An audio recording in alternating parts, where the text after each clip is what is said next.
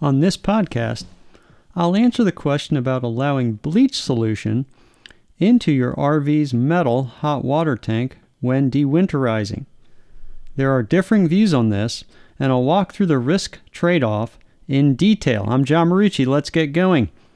I have received more than a few questions on my RV dewinterization basics video where people have questioned the wisdom of allowing bleach solution into the metal hot water tank. Some people have asked genuinely concerned after seeing other videos, while others have not been so polite. The line of comments generally goes like this: I like your video, but disagree that you should put bleach into the hot water heater.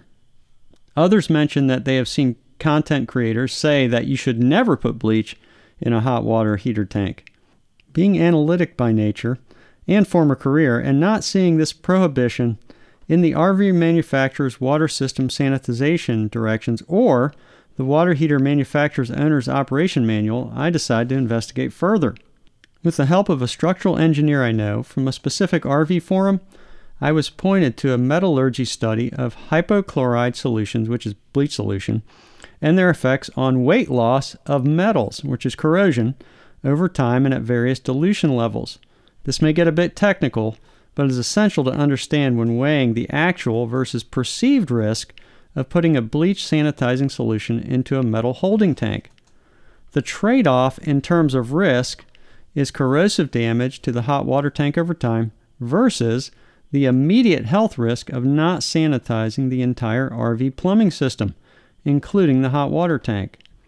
It is a risk trade-off that each of us with RVs who sanitize the plumbing system should be aware of.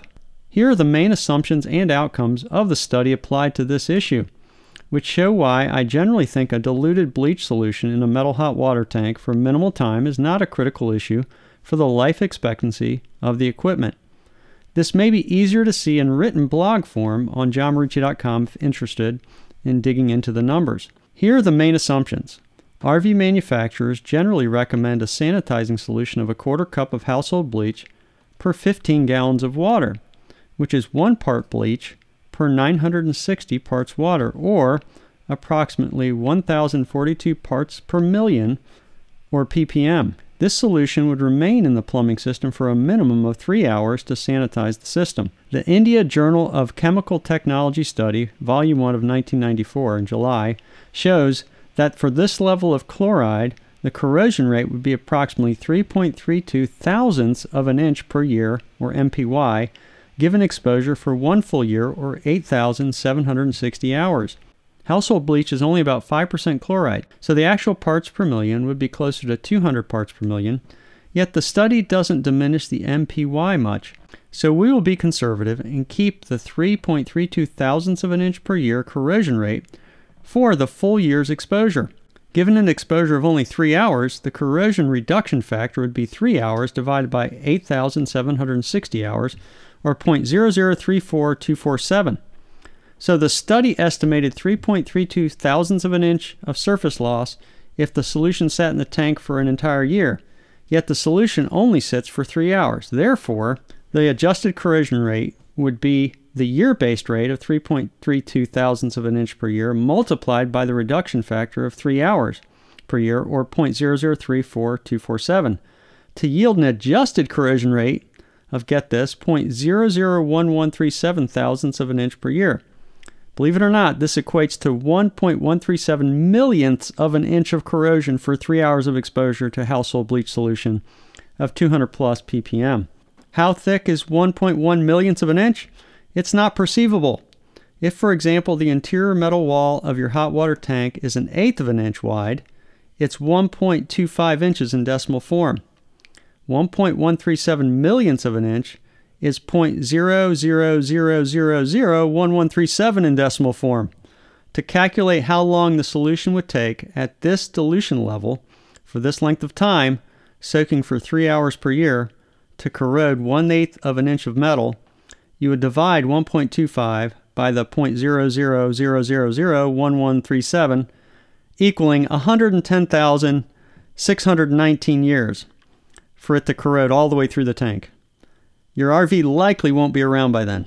According to my structural engineer friend, the real risk of corrosion to your hot water tank is not due to a heavily diluted bleach solution used for a very short period.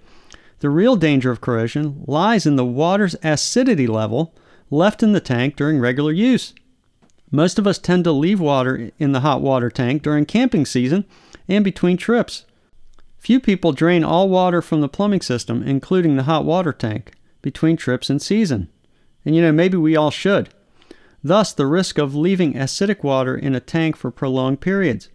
He mentioned that anyone could use a simple pool water tester to check the pH level of the water at your water source to see if this is an issue, and add baking soda to the tank to add pH to the acidic water. Hopefully at this point, you understand why I do what I do. I am simply much more concerned with a sanitary plumbing system and staying healthy while using my RV versus the long or very long-term effect of corrosion to my hot water tank from the heavily diluted bleach solution left in the tank for such a short time period. One trip to the emergency room would likely pay for multiple replacements of a hot water tank. If you'd like to study the metallurgy paper referenced and learn more, you can find it in the blog form of this podcast on johnmarici.com/blog. As always, I encourage you to consult the specific manuals pertinent to your RV when performing any service. That'll do it for this podcast. Remember, you can find more great information on living life remotely on johnmarici.com. As always, we appreciate your support for this show and the channel by starting your shopping from our Amazon storefront. Just go to johnmarici.com and click the Amazon store link. Thanks for listening. Stay safe. This is John Marici, and so long for now.